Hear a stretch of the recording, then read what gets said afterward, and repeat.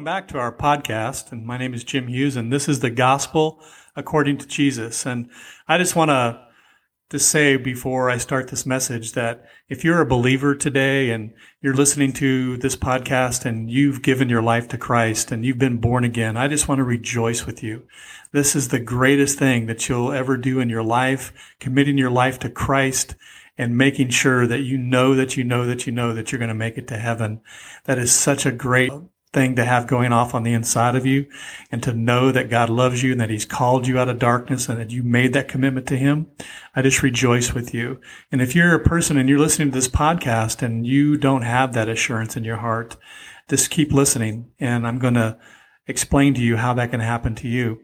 And the other thing I want to announce before we get started is today is just a glorious day. Today is a huge answer to prayer for the entire world, as today our Supreme Court in the United States has overturned Roe versus Wade. And so many millions and millions of babies rejoice with us today that has happened. But today we're going to be talking about something that a lot of ministers don't really talk about, and that is the last days, what's going to happen after we die, after things come to an end here. And today we're going to be talking about the messages about the sheep and the goats. In 1 Corinthians, I want to open up with a couple of scriptures, but in 1 Corinthians 6:9, it says, "Or do you not know that your body is a temple of the Holy Spirit that is within you, whom you have from God, and that you are not your own?" Verse 20, "For you have been bought," and listen to this, "you have been bought with a price, therefore glorify God in your body." And then Ephesians 6:1 says, "Let no one deceive you with empty words." And how many know that there's just so many empty words out there right now, so many messages that are just empty, that are not full of God's word or God's glory or God's anointing. "But don't let anybody deceive you with empty words, for because of these things, the wrath of God comes upon the sons of disobedience." And then our theme scripture has always been Amos 8:11. It says, "Behold, days are coming, declares the Lord God, when I will send a famine on the land, not a famine of bread or a thirst for water, but rather for the hearing of the words of the Lord." So today I'm going to introduce you to one of my favorite ministers, singers, who has gone on to be with the Lord, and his name is Keith Green. And as we rejoice about this overturning of Roe versus Wade, I just want to tell you that Keith Green and Last Days Ministries was very influential in this decision. They did so much for making people understand what abortion was. And so I know that he's rejoicing in heaven. So we're going to listen to a song from Keith today about the sheep and the goats that really will bring this message home. So in Matthew 24:31 through 41, this is a parable that was preached by Jesus in Jerusalem in the temple there. And it starts off and it says, "But when the Son of Man comes in his glory and all the angels with him, then he will sit on his glorious throne, and he and all the nations will be gathered before him, and he will separate them from one another, just as the shepherd separates the sheep from the goats." Verse 33, "And he will put the sheep on his right, those that loved him and those that are converted, truly converted and obeying God, those on his right, but the goats on his left." Verse 34, "Then the king will say to those on his right, 'Come, you who are blessed of my Father, inherit the kingdom prepared for you from the foundations of the world.'" Verse 41, "Then he will also say to those on his left, 'Depart from me, you accursed people, into eternal fire, which has been prepared for the devil and his angels.'" So this parable is about a time of judgment. The sheep are symbolic of those who follow and obey Christ, while the goats represent those who choose not to follow Jesus and his example on the earth. I don't know if you've heard this latest statistic, but the churches are just going away, and there's only 50% of the people that live in America that actually profess to going to church every day or every Sunday or once a week. And that's so overwhelming to me. That's just hard to fathom and hard to come to grips with, that our country that was founded on Judaic Christian principles, that those that came here founded it on believing in Christ and believing that Jesus was the Son of God. That's right. This country was founded on those things. And now here we are. In less than 10 years, we've gone from about 70% of those that profess some kind of faith going to church to now 50%. And that is huge. And that really coincides with why I'm bringing this message today. So this parable, like I said, is about the time of judgment. And this is not to suggest that salvation is based on works. For the sheep, Ephesians 2, 8 through 10 clearly shows salvation as a gift. Verse 10 states that believers are created in Christ for good works. So it's by faith, through grace. It's the gift of God that you receive that makes you a believer. In other words, believers obey God and do good works because they love God and that they're saved. So believers, they don't believe that they are saved by good works. They don't work their way to heaven. It's not, man struggling, striving to please God to be able to make it into heaven. It's God reaching down to man with this gospel message of grace. And because of that, God writes their name in the Lamb's Book of Life. And it's not about works. It's about God changing the heart of man. Now, when that happens, you will do good works. You will see the need to, number one, preach the gospel. Share your faith with other people. Understand that those around you that don't know Christ are going to miss heaven. They're going to find themselves eternally separated from God in a place called hell. And so the first and foremost work that you want to do is you want to tell people about Christ. You want to tell people how they can be saved. This is really missed by the modern church. The modern church has taken this message to be that good works means that you're going to do anything and everything but preach the gospel. That message about Jesus is the message to the entire world.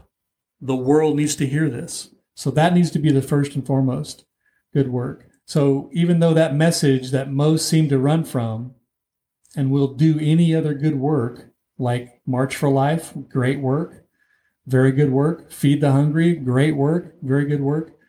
Another good work is to help those that are in need that you come in contact with. But the message of the gospel, how to tell people what and where they stand with God and how they can be right with God, is the number one work.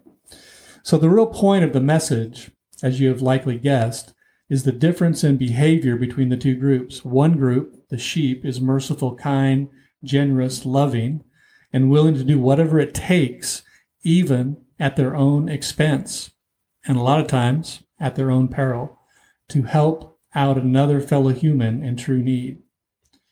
And ultimately, help another fellow human understand how they can be right with God, and which is the most important work. The Bible says, what does a man gain if he gains the entire world and yet loses his soul? He's gained nothing, absolutely nothing. So that message has to be first and foremost. So there's one overlooked fact concerning this judgment, and this is very key, and that is that Jesus considers one set of animals his. He considers the sheep his, as a shepherd divides his sheep, as verse 32 is translated in the New King James Version. But the others, he does not. He owns one, which are the Christians. They've been bought, they've been redeemed with a price, they are not their own, and is the true shepherd over the sheep, or those willing to follow him and do what he says. This all comes full circle. You are redeemed, and your life is changed by the gospel message. Your life is changed by the gospel message. It is not changed by anything else. It is not changed by a pillow, by a mattress, by bedspreads. It's changed by the power of the gospel. The Bible says that he takes out your stony heart and he puts in a heart of flesh. Your heart is changed. A true believer in Christ has had their heart changed. It's not understanding or memorizing a certain amount of facts about God that makes you saved. It's not being baptized in water, being baptized with water just poured over your head.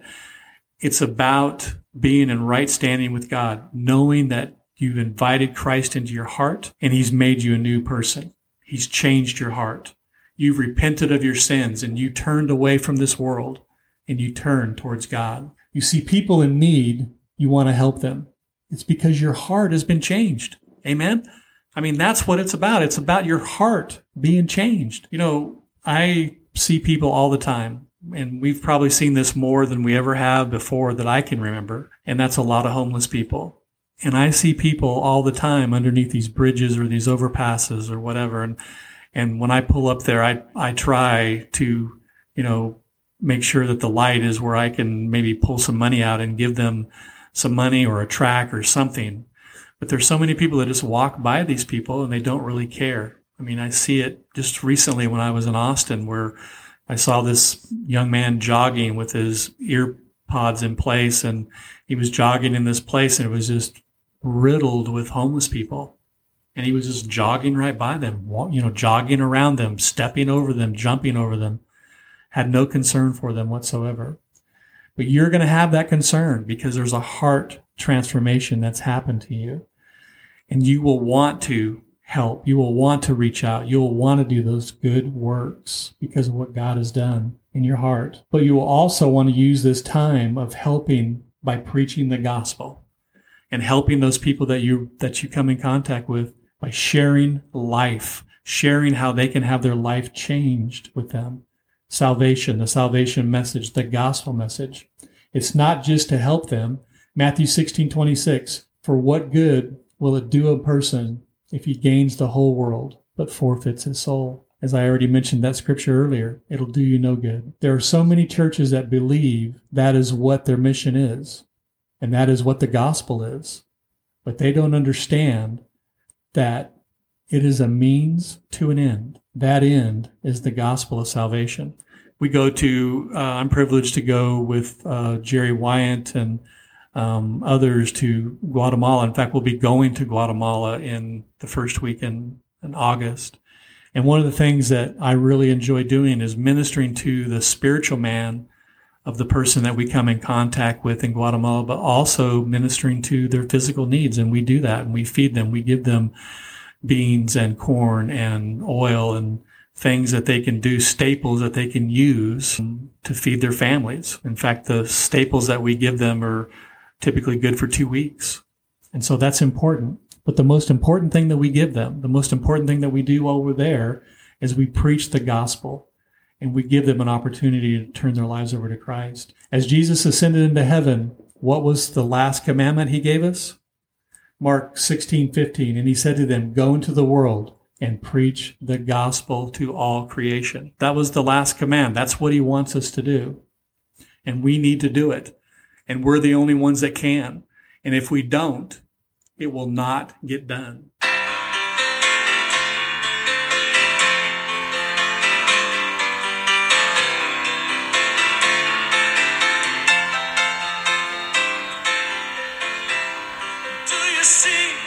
Do you see all the people sinking down? Don't you care? Don't you care? Are you gonna let them drown? How can you be so numb not to care if they come? You close your eyes and pretend the job's done.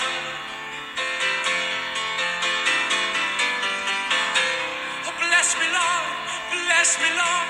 You know, it's all I ever hear. No one aches, no one hurts, no one even sheds one tear. But he cries, he weeps, he bleeds, and he cares for your needs. And you just lay back and keep soaking it in. Oh, can't you see it's such a sin? 'Cause he brings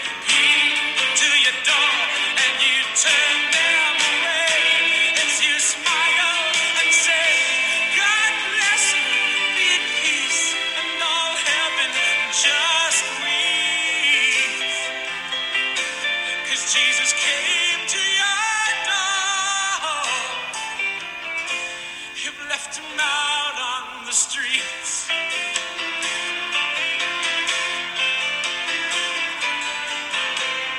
Open up, and give yourself away. You see the need, you hear the cries, so how can you delay? God's calling, and you're the one, but like Jonah, you run. He's told you to speak, but you keep holding it in. That song, Asleep in the Light, is by Keith Green, and it so speaks to what we're talking about right now. A lot of us are asleep in the light. We find ourselves in church Sunday, Wednesday, and yet we're not speaking the gospel message to people. We're walking by those that aren't saved, and we're not saying anything. That is the good work. That is something that we need to be doing every day and making sure that people know the gospel message. So this message should really stir your heart to understand that people are in need, and you have the answer. The answer is Jesus Christ. If you're a follower of Christ, and I don't really care what kind of church you go to, if you're truly saved and you're a follower of Christ, you should be speaking to people about how they can be saved, what they need to do to understand and be part of the kingdom of God. As a believer, and you do what you know to do, help people in need, know this: it does not stop there. You have to give them the message of hope in Christ. Without that, they will perish. They will be lost. So I want to close in prayer and pray for you that the Holy Spirit gives you the courage, the unction, the ability to go out and preach this message, and not just help those in need, but give them the message of salvation. And so I'm just going to pray. Father, I just lift up all those that are listening to this message today. God, give them courage. Lord, take the chicken out of their heart and overwhelm them with the courage to go speak the gospel to people, to share the good news, to share that message of hope and salvation with those around them. And Lord, we just thank you for it and give you the praise for it in Jesus' name. Amen. Well, before I close, I opened up and I just wanted to let those know that are listening to this podcast that if you don't know Christ, if you don't have any idea and have an assurance that if you were to die today, you would go to heaven, that you know that you know that you know that you're saved. And if you're in that situation right now, that's a bad situation to be in. So I want you just to take this time and pray with me and invite Christ into your life. And so just close your eyes right now. Just blot everything else out around you. Don't think about anything else. Think about what we're doing. And I want you to repeat this after me. Say, Lord Jesus, I'm a sinner. I know that I've made mistakes. I know that I'm not right before you. I know that I need a Savior. I thank you right now as I invite you into my heart that you come in. The scripture says that you stand at the door of my heart and you knock, and if I open it, you will come in, and I'm opening my heart right now. Thank you for your forgiveness. Thank you for forgiving all of my sins, and thank you for the free gift of the salvation. And I rejoice that my name is written in the Lamb's Book of Life. Amen. If you prayed that prayer, I want to hear from you. My email address is jimhughes71@hotmail.com, and I'd love to hear from you. I'd love to hear your testimony. And those of you that are hearing, if you just want to reach out and you need prayer and you need help with something, I'd be more than glad and love to help you. So thank you for listening today. And just until next time, God bless you. Bye-bye.